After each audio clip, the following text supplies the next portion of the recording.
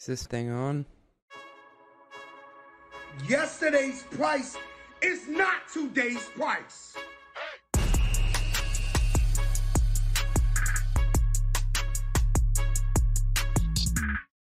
And we're live. So, welcome to the Run the Numbers podcast. I'm lucky to be joined today with the HR Heretics themselves, Nolan and Kelli. What's up, guys? What's happening? What's up, CJ? So, I'm going to come straight from the top ropes on this one. So, forgive me ahead of time, but we got to give the people what they want. And I'm going to give you a bit of context here.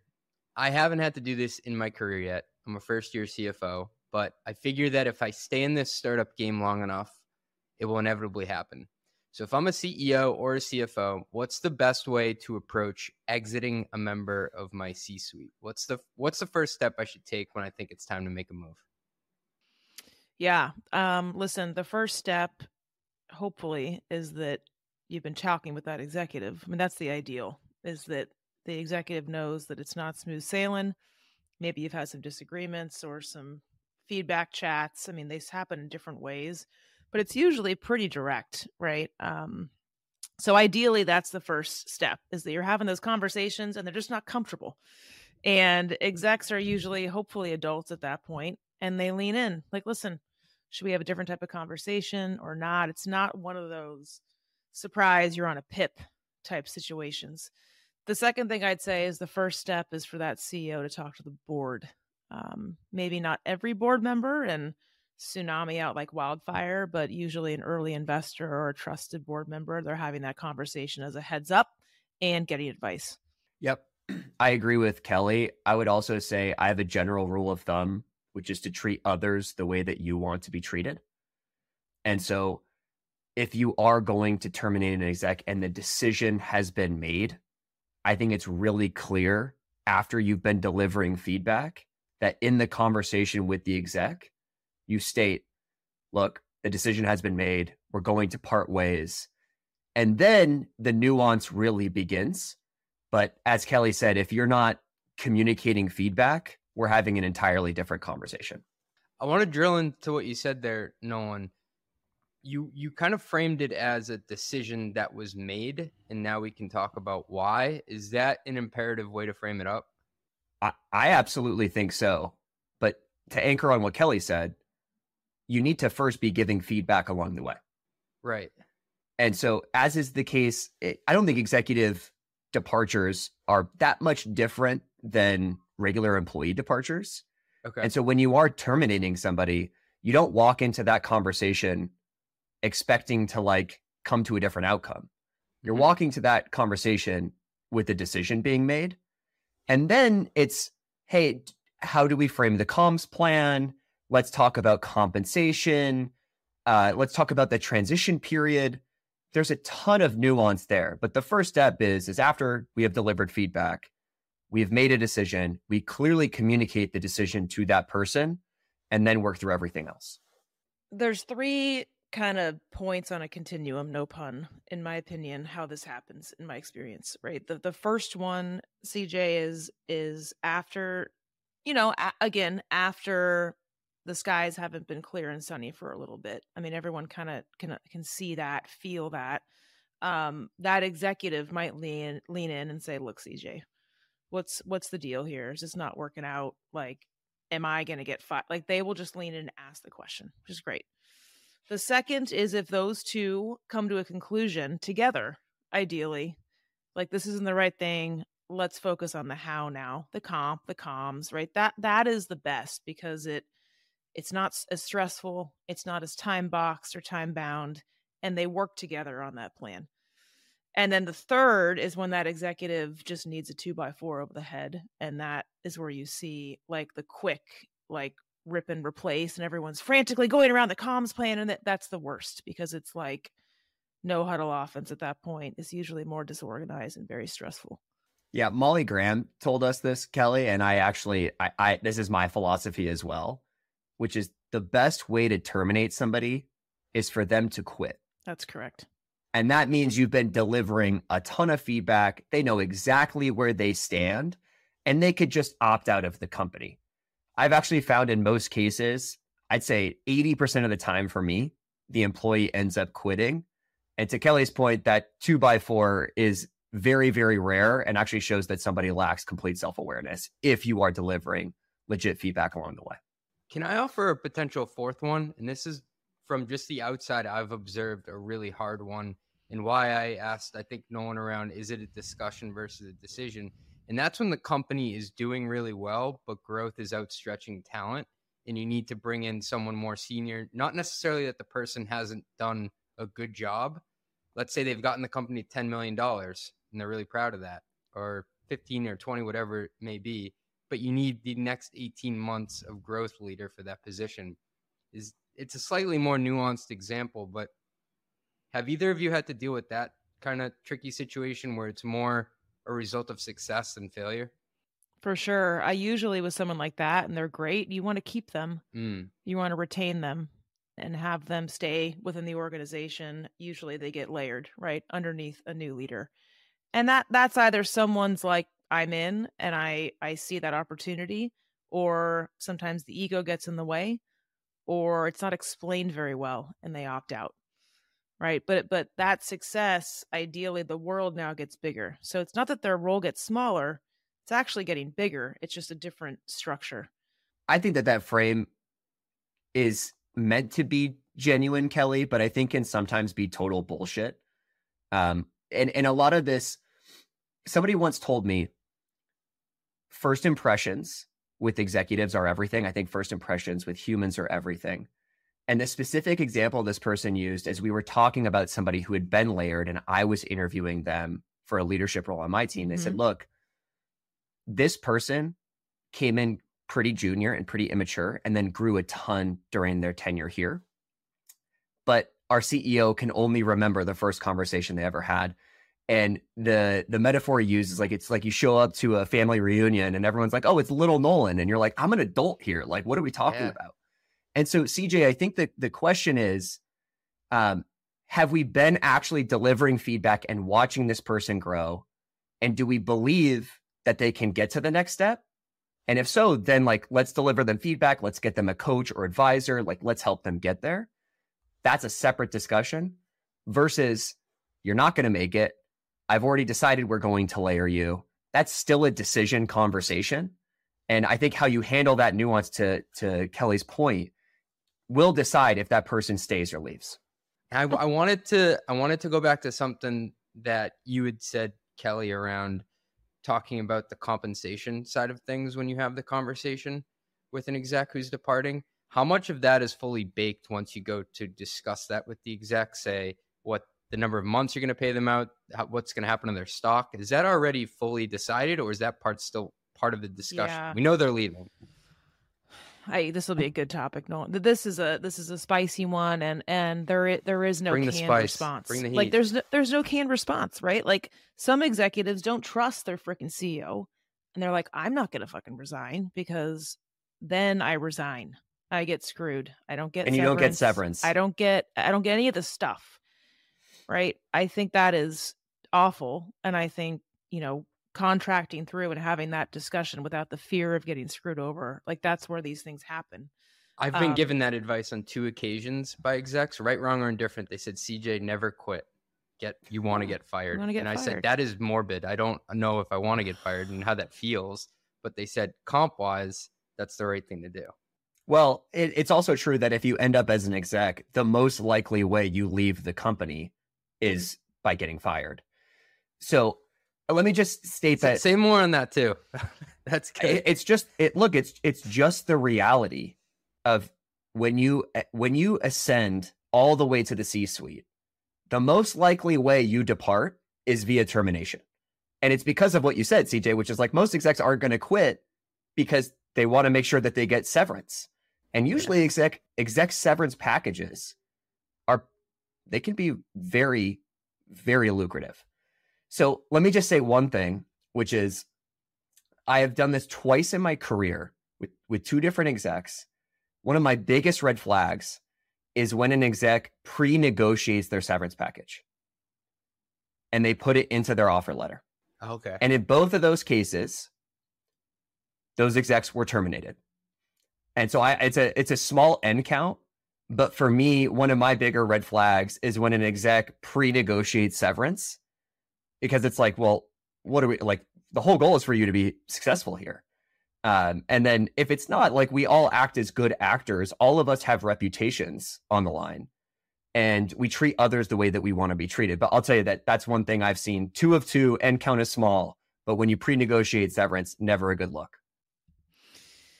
I don't agree that everyone's a good actor, though. Like, I want that, right? I'm between us two, Nolan. I'm the Pollyanna. Everyone's going to be good, and like that doesn't always happen. And I will be honest, when I came into Pendo, they did not have this. And Todd said the same thing. Well, why do we? What if you're not performing? We should, And I agree with that, but it's not just about that, right? If you look at what these execs are doing, they're taking a big risk.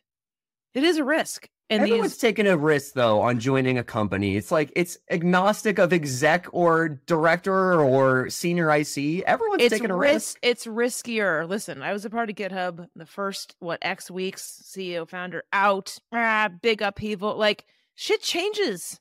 But it changes if you're an employee. Like, I think execs get put on a pedestal, and I don't agree with it. And a lot of these, like, a lot of companies, here's a dirty secret. Employment litigation at the exec level is out of control. And a lot of times, these execs that are getting terminated are holding the company hostage with some sort of employment suit that they've made up post-termination. And what most companies do is they settle to make it go away. Like, that is absolutely happening, and it happens all the time. And CEOs that are listening to this are probably nodding their head in agreement, because it's crazy, especially the first time that you go through it. But like, I don't agree that execs are like some special breed of person that deserve special treatment outside of everyone else in the company, especially with severance. I agree they're not some special breed of person. The other piece of it is, if I join a new company, shit hits the fan, like boom, 2 months, like 3-4 months later, I'm out of a job. Like, it arguably takes me longer to find the next right thing than an SDR. That's true. That I think is what I was meaning by that risk. Like, of course shit happens. Yeah. But it's harder to find it's like a more of a needle in a haystack situation than, again, an SDR. And this shit's happening with individual contributors too, Nolan. Like, people are smart now. Like, the litigation. But is that not a right? So are you saying that you guys pre-negotiate severance? No, we don't negotiate it. It's just like, hey, if these things are to be true, not if you get fired. Like, if something happens it's out of your control, we'll help you out for 3 or 6 months while you figure it out. Okay, so kind of similar to what Netflix did then. So basically, Netflix said, hey, it's top performance, and if not, it's a generous severance package, and everyone gets generally the same severance package. That's kind of what you're saying? That's correct. That makes sense. I'm torn, because I see both sides, in the sense that, let's say I'm an SDR, I get fired. I have a lot less savings to fall back on than an exec who's been doing it for 10 years and can afford to take a break. But at the same time, the surface area for me to have a soft landing at another company is a lot wider, in the sense that there are more SDR roles out there than there are CMO roles at Series C through D companies in the fintech space. So 2 things. A lot of ICs do get severance, so it's not like they don't get a padding. Like, and 2 weeks or 4 weeks or 6 weeks. I mean, but I would also challenge that execs have money. Yeah. Like, that's Isn't it funny that they get kids the biggest eat a lot, payouts? CJ. Yeah, Kids they get is the kids. biggest payouts, but they have the most money. It's like when you get famous and they start comping you for dinner. At least that's what I hear. And it's like, well, I can finally afford this now, and people are giving me free stuff.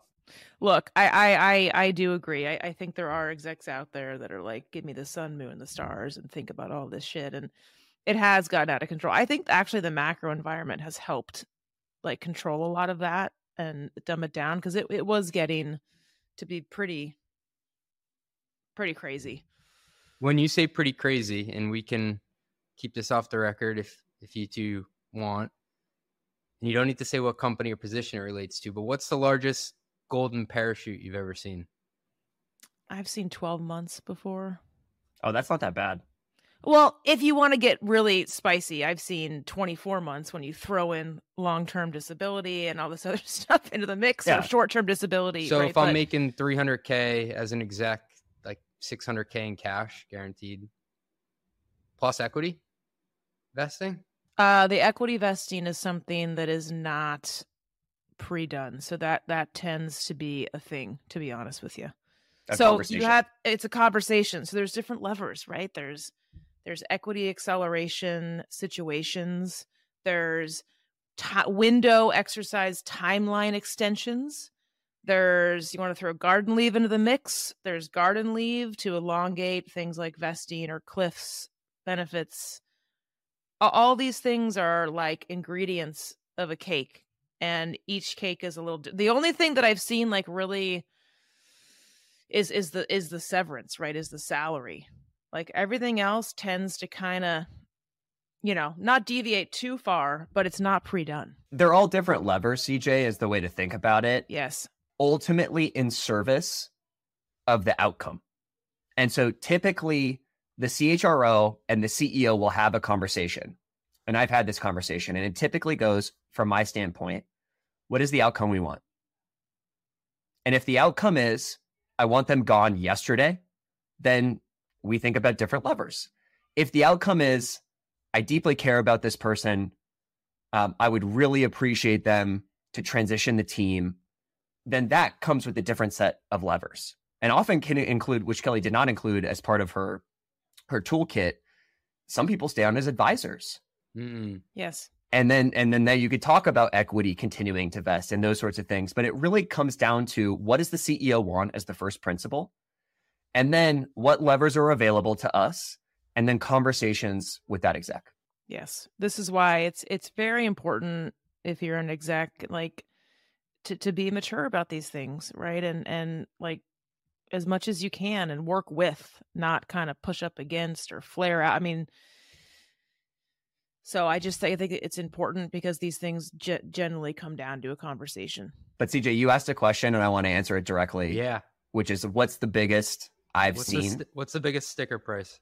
Yeah. So not personally, but a friend had an exec file a wrongful termination suit, and they settled for $10 million. That's a big number. Hey, thanks for listening. We'll be right back after a word from our sponsors. If you're a startup founder or executive running a growing business, you know that as you scale, your systems break down and the cracks start to show. If this resonates with you, there are 3 numbers you need to know: 36,000, 25, and 1. 36,000. That's the number of businesses which have upgraded to NetSuite by Oracle. NetSuite is the #1 cloud financial system, streamlining accounting, financial management, inventory, HR, and more. 25. NetSuite turns 25 this year. That's 25 years of helping businesses do more with less, close their books in days, not weeks, and drive down costs. 1. Because your business is one of a kind, so you get a customized solution for all of your KPIs in one efficient system with one source of truth. Manage risk, get reliable forecasts, and improve margins. Everything you need all in one place. Right now, download NetSuite's popular KPI checklist designed to give you consistently excellent performance, absolutely free, at netsuite.com/metrics. That's netsuite.com/metrics to get your own KPI checklist. netsuite.com/metrics. No one likes surprises during planning season. That's why Planful empowers teams just like yours to drive peak financial performance in every corner of your business. What sets Planful apart? Think purpose-built applications for every department, from FP&A to accounting, marketing to HR, all within built-in financial intelligence. Planful can get you up and running within weeks and requires minimal IT involvement, so you can rapidly and seamlessly engage everyone across the business on your key financial processes. Best of all, you have an endless runway with Planful. We have an unmatched ability to scale with you, no matter how quickly you grow. See why over 1,300 customers around the world choose Planful as their flexible, user-friendly, end-to-end financial performance management platform. Go to planful.com/metrics to see how you can tackle unwanted surprises in real time. That's planful.com/metrics. How often do you see equity being accelerated upon a termination? Is that pretty rare? Is that only is equity acceleration only reserved, do you think, for acquisitions? I have rarely seen equity acceleration in exec exits.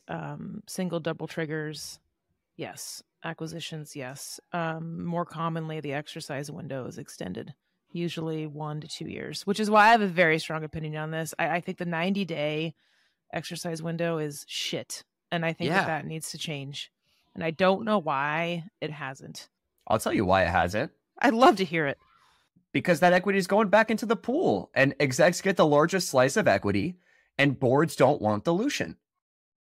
That's why the 90-day PTE still exists today, even after, what was it, Pinterest that went to 10 years? Mm-hmm. Airbnb went to 10 years. At Carta, we had your tenure. So like if you were there for 2.5 years, you get 2.5 years for your PTE. But the real reality is, after being in these discussions, boards care deeply about dilution, and specifically with exec equity, which is a huge portion of that pool. Boards want that back in the pool. So funny, it's just so funny how everything nets out, because I've known so many people over the years that literally are staying for that, and they're not doing much. And so like the value they're creating for these board members is just less than if they could just exercise some of it. Some of it goes back in and give it to someone new. I mean, it's wild. It does create perverse incentives for sure. Wild. I love that you hit on that, because rest and vest is real in the Valley, where people will chill out. In the show Silicon Valley, Big Head is chilling on the roof, and he's just resting, investing. They're grilling out every day and hanging out. Maybe that's like taking it to another extreme, but you do have people that are maybe trying 80%, 70% as hard as they were before, just watching the calendar. I've seen it personally. From my own view is like, I'm a binary person. I'm like all in or all out. And so that's like never resonated with me, probably for the detriment of my own bank account. But, I will say that tech is a game. Like we're all playing a game, and some people play this game to an expert level. And that is one I give people credit who can just continue to hang around and continue to get paid, even though it's not the best thing for the company, because they're looking out for their own self-interests. And I think that is a failure of the management team, specifically the CEO and the board, when that is happening and they're not doing anything about it. I agree. I'm more similar to you, Nolan, in the sense that I'm an on and off switch, and it eats at my soul just to kind of chill or not try as hard, because I'm always thinking, well, what could I be doing if I was going 100 miles per hour? Totally. Life's too short. I wanted to quickly define a couple things for people listening. So Kelli, you'd use the term garden leave. What is garden leave? Yeah, so it's basically putting someone on life support, so to speak, right? They're not working, they're not doing anything. They're essentially gone, CJ, except for on the books. Does it only happen for CFOs? Because I've only seen it at a prior company for a CFO. No? No way. Absolutely not. Because garden leave is a popular term also in the finance industry within investment banking. Like if you leave one company and go to another, or if you're like a bond trader. I had a friend who was on garden leave for the whole summer, and he was getting paid because they didn't want him to have, I don't know, trade secrets or something. To go to a competitor. Oh, interesting. Yeah. Yeah. I mean, no, it's essentially another lever in the toolkit to use, right? To keep someone on ice, so to speak. Okay. For a certain purpose, whether that's extension of benefits. Again, Yeah. getting someone over an equity vesting cliff date. But a lot of companies, and I agree with this, right? Like if there's a 6-week severance policy or whatnot, someone's on 3 weeks of garden leave, they don't get the garden leave plus the 6 weeks, right? So it'll kind of eat into that severance. Okay. It gets tricky when someone's like, I want 3 months of garden leave and 3 months of severance. Doubling up. Which I've seen. What's a single trigger versus a double trigger clause? Kelli, you describe this better than me, because candidly, I worked for a couple of CEOs who were absolutely against it. And so when it came up, it was always like, nope, we're not even having this conversation. Yeah, it's true. A lot of CEOs just shut it down. And that's why I'm asking you to define it, because I feel like nobody wants to talk about it, but they kind of ask for it, but don't know what it means. So my understanding, I'll give you my understanding, and then CJ, Kelly, like, please educate me. A double trigger is if the company gets acquired or goes public, and then you are terminated. There's two events that happen. A single trigger is full acceleration. Sorry, I should say full acceleration is associated with that. Full acceleration upon the event, typically being an IPO or an M&A. Yeah. So single is more advantageous than double to an employee. Yeah. And execs are like, every exec has now been told from their friends to like ask for this. And what I found working with my friends in M&A, they always tell me, Nolan, this shit doesn't matter at all because it all gets renegotiated during the M&A process. So if you're an exec and you feel so awesome that you negotiated your double trigger in, well, it turns out that the potential buyer of that company is going to have a conversation with your CEO and your CFO and say, well, this person has double trigger and we don't like that. And so we're not going to do the deal until you fix it. For some roles, it gets renegotiated. Yes, that's correct. Not all. So, and I don't know why the hell anyone would give someone a single trigger. I agree, totally. I've never seen it personally. It never made any freaking sense to me. I mean, if you got it, good for you for playing the game, to Nolan's point, but it's just insane to me. The double trigger is interesting because yes, it's via a liquidity event and then having to do with your job, but in the course of an acquisition, it's not just terminated. There's sometimes language that if your role changes in a substantial manner from before, you can trigger that double trigger, which I've never seen. Kelly, did you see it at Looker? No, I have not seen the role change piece of it. Well, no, I mean specifically, did you have employees that had double trigger at Looker, and then what happened?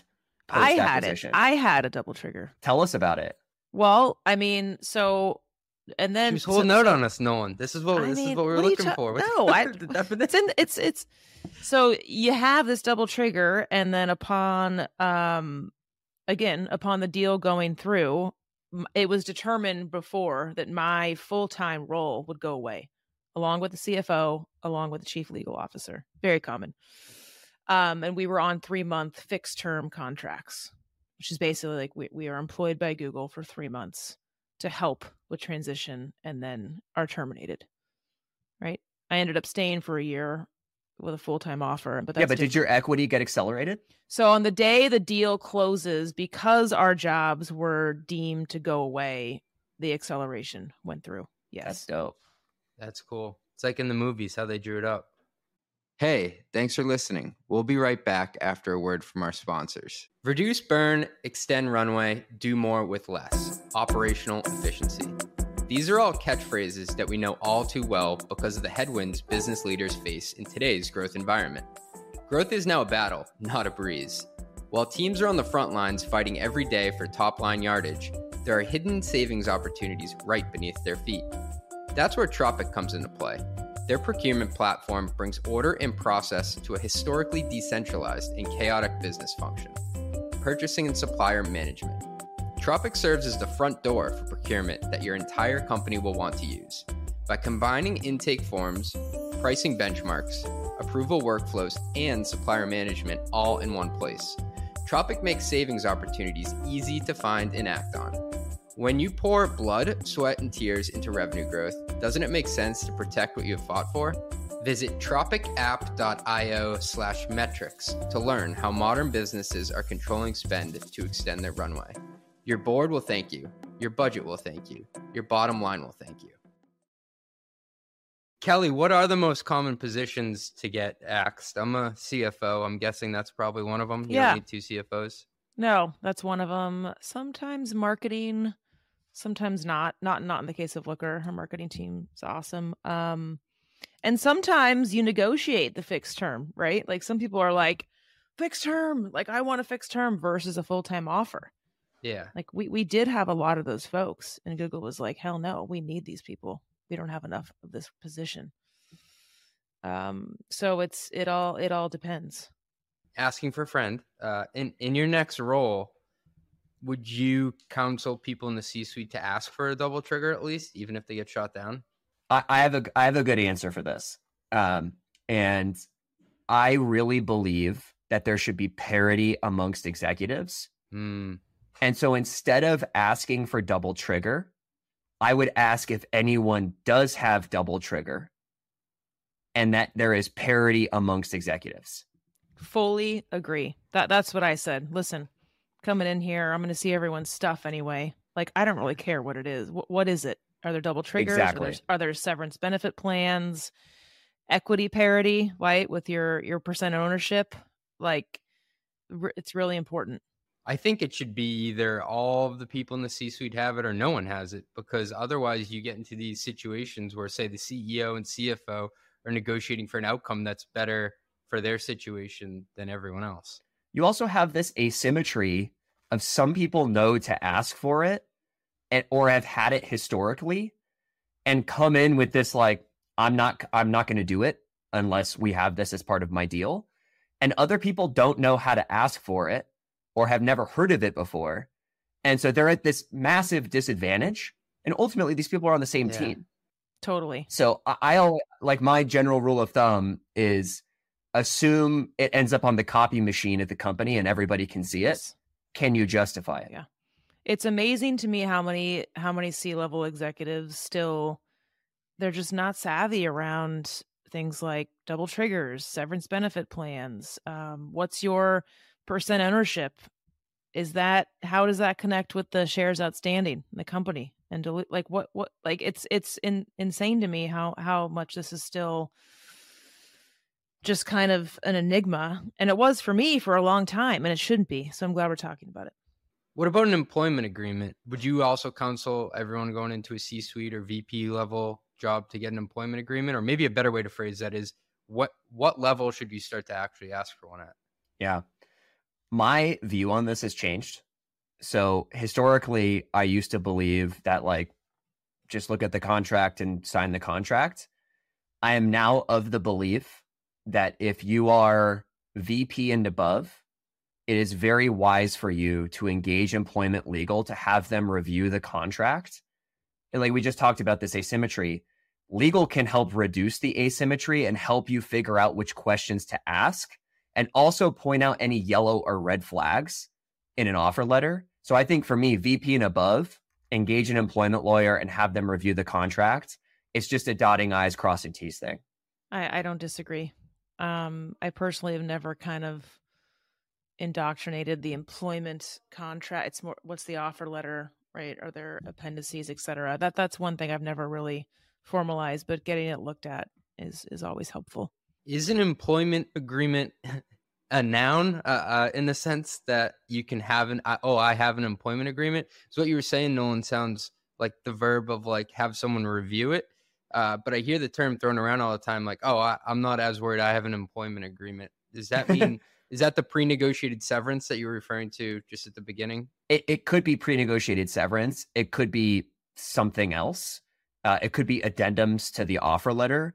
Okay. The most savvy exec I ever negotiated with, we had a 2.5 week process of redlining his offer letter. Now, again, this is somebody we ended up terminating. So I think that says more about him and his process. So I would not use that process. And we were like, by week 2, we were like, is this seriously still going on? Like, what the fuck is happening here? That sounds ridiculous. It was crazy. I learned a lot though from that process. I'm sure you did. I did. Because I'd never seen anyone do it before. And so, for me, that's where I learned, holy shit, like this guy is bringing, an AK-47 to a knife fight. Yeah. And I actually felt underprepared from where I was sitting. And I think, so there's nuance there, but to answer your question specifically, it's typically an offer letter. And like, that's what we're bartering and discussing. And then there could be addendums, additional clauses, including severance as part of that, negotiated as part of the offer letter, which then brings the holistic employment agreement. Correct. That's correct. Do you know what always turned me off? And I just have to say it is when these execs come in and say, you know, from the equity perspective, right, that negotiation, it's like, I have to net like 10 million a year, or I have to net, you know, and it's like, oh my God, like you're here to make the fucking company money. You're here to 4x the price, not get you 10 million at this price. Like that always turned me off more than pre-negotiated severance. So to take the others, I'm with you, like also annoyed me. That said, a very large VC firm that anyone who is listening to this conversation definitely knows of actually uses that to get execs across the line. And they tell us, the internal operators, that like, oh, for this role specifically, the way you need to pitch the equity is that in 4 years, it'll be worth at least $30 million. And look, I think all of this stuff is contextual, but I think a lot of those discussions, Kelli, have been coached in by VCs. And it's stupid and toxic and encourages companies to lie about their growth and their valuation as opposed to having honest conversation with people. Yeah, look, I'm not surprised at that. We talked about the game of tech. Like, we all know, like, of course it happens. And I actually don't really care about scenario modeling. Like, that's fine, right? Like, CJ, if I'm bringing you in and I'm giving you a $10, $15, $20, $25 per share. I'm the one doing it. I admit, I do it for candidates all the time. I like that, Nolan. I like seeing the 10, 20, 30 billion. I just don't like when a candidate comes in and says, I won't even fucking talk to you unless you can guarantee me 5 million a year, like starting now at this price. Like, yeah, that's crazy. No. You haven't had any value yet. You got to show like, up and you do haven't your job. added any fucking value. Like, and the value is I want to be here. I want to build this, love the environment. And I want to be part of the reason that thing is at 30 million. Right. That's crazy to me. Yeah, I want to walk in the door and make NBA money without putting up a shot. That's nuts.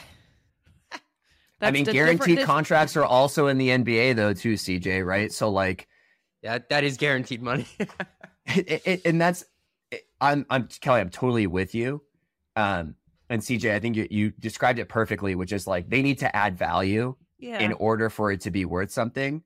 Just in general, whenever you experience ego like that, biggest red fucking flag, run away from it. Do not work with that person. There's just something so presumptuous about it that it's just like very, very tough pill for me to disconnected from reality. So this is on a spectrum, right, of presumptuousness, if that's a word. I can't even spell that. That'll be a hard one. Presumptuation. Yeah, there we go. What I'm worried about is not to go to the level of Nolan's person who went back and forth for 2.5 weeks. But I think that's why people without that self-awareness won't ask for certain clauses or a double trigger, because they're worried that they're going to be perceived as greedy on day one and not be able to overcome that reputation. But that's why Nolan's advice is spot on, is you frame it in a way that is authentic, is what does your executive team have, if anything? Look, I think leveraging your network and your friends is always helpful, and is what I get used for probably from my friends, like more than anybody. But to acknowledge that, like, that's how much asymmetry exists, is like, you have to like know people and call them and ask them for help, which happens. It's crazy that's what has to happen. And so I think the way to do it is to go back to what I said earlier, which is just to be genuine and just to ask questions about what does everyone else have. I'm asking just to make sure that there's parity and fairness, not to be the person who's trying to extract every cent and every potential clause that would be in my favor. It's just be a human, be a good human. It's not that hard. Yeah. I mean, I usually say, I don't want to come in here and like find out that I've been treated differently. I just don't want to worry about that shit. We got enough. If I'm going to come in here in this role, we have enough to do. I don't need any of this coming back. I want it just off the table. I think advice for people listening is to frame it and word it as, what do others have from the lens of parity, and not, can I have this? Can I have that? I think it then puts you on equal footing with your peers and shows that you're trying to play a team game. You're not trying to look like an outlier here. Totally. A couple hard ones here. So the first one, how does a board approach firing a CEO? What's the timeline events that usually takes place if you're not working at OpenAI for the process to be done cleanly? Yeah, I mean, I love your take, Nolan. I don't think it's actually that dissimilar to the exec in terms of like the mechanics and whatnot. It's a bit trickier in terms of like the timing and how long these conversations go on. I mean, they're protecting their investment, so removing the CEO of the company is a risk to that investment. So I don't think it's something that's done lightly. And I've actually never seen it except for like egregious situations. I've personally never seen it. What I know to be true is that it is an absolute last resort, especially if it's a founder CEO. Given when Benchmark and other VCs removed Travis as Uber's CEO, and I think looking back now with the hindsight of 2020, I'm not sure that was actually the best decision for Uber at the time. I think a lot of VCs have learned from that. I think a lot of VC reputations who have done this in the past have been tarnished. Yes. Because they've removed CEOs. And so I would say in general, it is a very rare event in which that happens. And typically when it does happen, it's typically like something ethical. Correct. Or morally corrupt with the person. Yeah. As opposed to just a business decision when it has to do with the founder and CEO. Accenting especially on the founder CEO, to Nolan's point, like before the macro change, right? When 2015, 2016, I mean, when the money was like crazy out there, these VCs were, it was a founder's market, right? And these VCs were very careful not to have tarnished reputations. They wanted to be friends of founders, and give a lot of leeway and a lot of room. And so that was a trend. Now with the macro, I don't know, but it is very rare. And I agree as a last resort. Look at us agreeing. Yeah, this is awesome. Can we all just get along? I hate to paint in broad strokes here, but in your experience, do you think founder CEOs are more successful in galvanizing a company, whether they lack some of the requisite, like maybe soft skills that you would get in a professional CEO of getting the company to I guess higher ground? Everything's contextual. So, I've worked for 2 generational founder CEOs. And so my bias is going to be like, they're the best. But that said, Frank Slootman at Snowflake can prove the exact counter to that, which is he was hired in post idea, post product, and like, hey, go now scale this thing. And so both things can be true. It just really depends on who the CEO is. But let's also be clear, CEOs are not imperfect people, regardless if they're founders. And so I think the biggest thing is surrounding that CEO with complementary pieces, and then also getting them like advisors and coaches to help them up level and scale just as you would anyone else in the organization. That was good. I feel like the whole professional CEO versus founder CEO argument is a bit biased at times because there's a lot of survivorship bias in that. You don't talk about the founder CEOs, which there are many, who didn't make it to the next chapter. Well, the majority of companies, the vast fail. majority, I guess, 90% of them that we don't talk about. So there is that. When it comes to a CEO exiting, that's at the board's doing, because their job is mainly to hire and fire the CEO. And Kelli, you'd mentioned earlier about being founder friendly. In the Valley, is that looked upon poorly if a CEO gets fired? Like, does that make that VC look like they're, I don't know, don't take money from them? Is it a scarlet letter to some? I think it depends. I was referencing earlier on, like, again, 2015, it kind of did, right? Like, founders did not want to be controlled, right? And some of these VCs, they had reputations of having a very strong hand and kind of, prescribing certain things or being too, and I think I saw it swing the other way a bit, where it was very founder friendly because you didn't want to have a reputation of being like that. It's kind of like a back channel. Don't work with them. They're right. And that was a thing.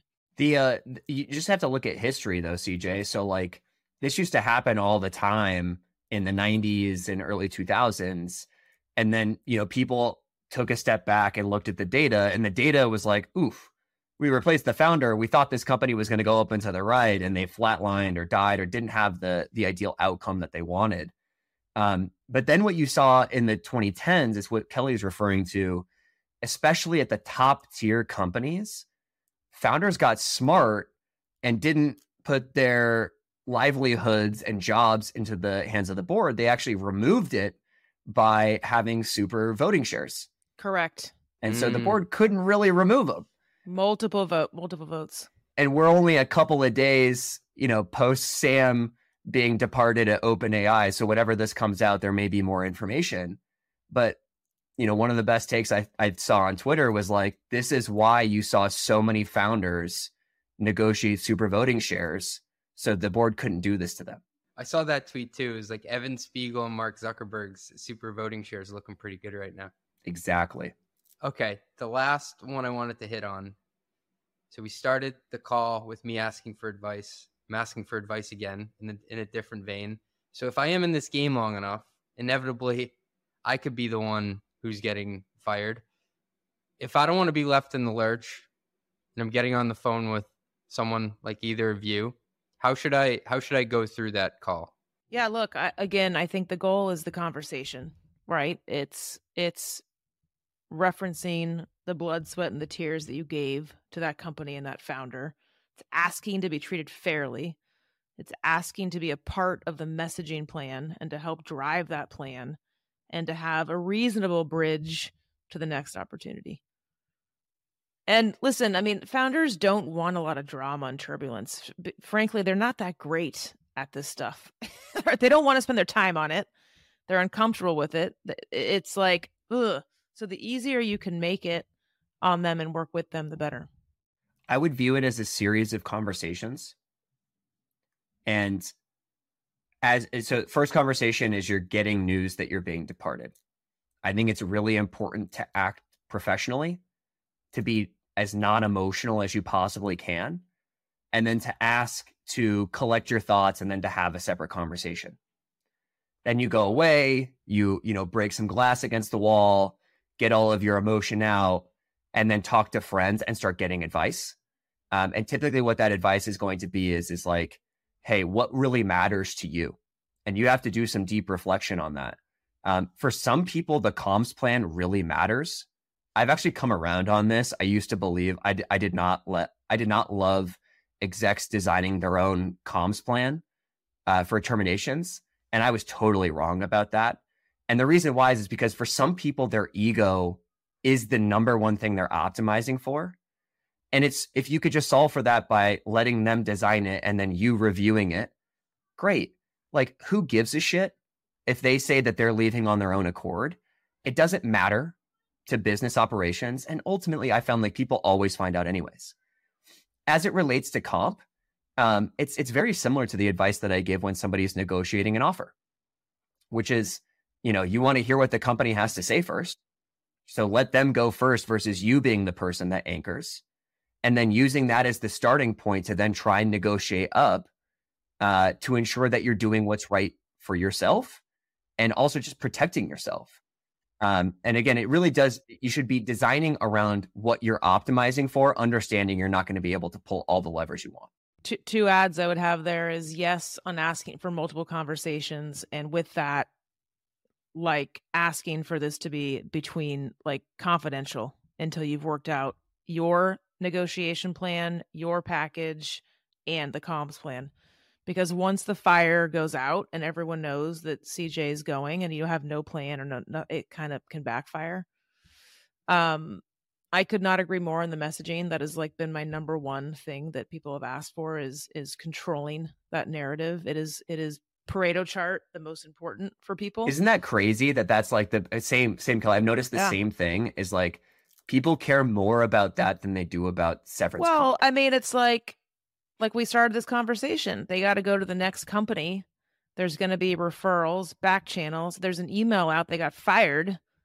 That's not really helpful. Even if that doesn't go anywhere, it's in their mind from a confidence perspective. Now, on the flip side, and I get this, I empathize. I've had CEOs that are like, fuck that. I don't want people thinking executives are walking out of here and like we're losing people. This is a performance issue or this was a violation, and I want the company to know that. I want them to know we made a hard decision. So I have run up against that, which I understand. I'm like going through my mind now, all these Slack goodbyes that I've seen, not knowing that it was the exact word. I didn't know that was a lever in the toolkit. I never knew people were asking for that. And you're saying it's the most common one. Let me see if I get the bullseye. The common one is personal time with family. Yes, it's always that. And if it's or health issues, but usually, yeah, it's personal time with family. Yeah, all that shit's orchestrated. Sorry to pop the bubble of not knowing. That's wild. Nolan has everyone templates. Finds out. I'm like the one guy who's like, I didn't know that was going on behind the scenes. An iceberg has a below the water part. Ooh, I think that was a good one to end on. Yeah. Thank you both so much for making me smarter. And this was a juicy one. I think people are going to like this. Awesome. Thanks for the time, CJ. Thanks, CJ. Thanks. Roll the credits, producer Natalie. Run the Numbers is part of the Turpentine Podcast Network. It is produced by Natalie Torren and edited by Justin Golden. Album artwork by Some AI Thing. Yelling and intro by Fat Joe. If you made it this far, please give us 5 stars. I really need this.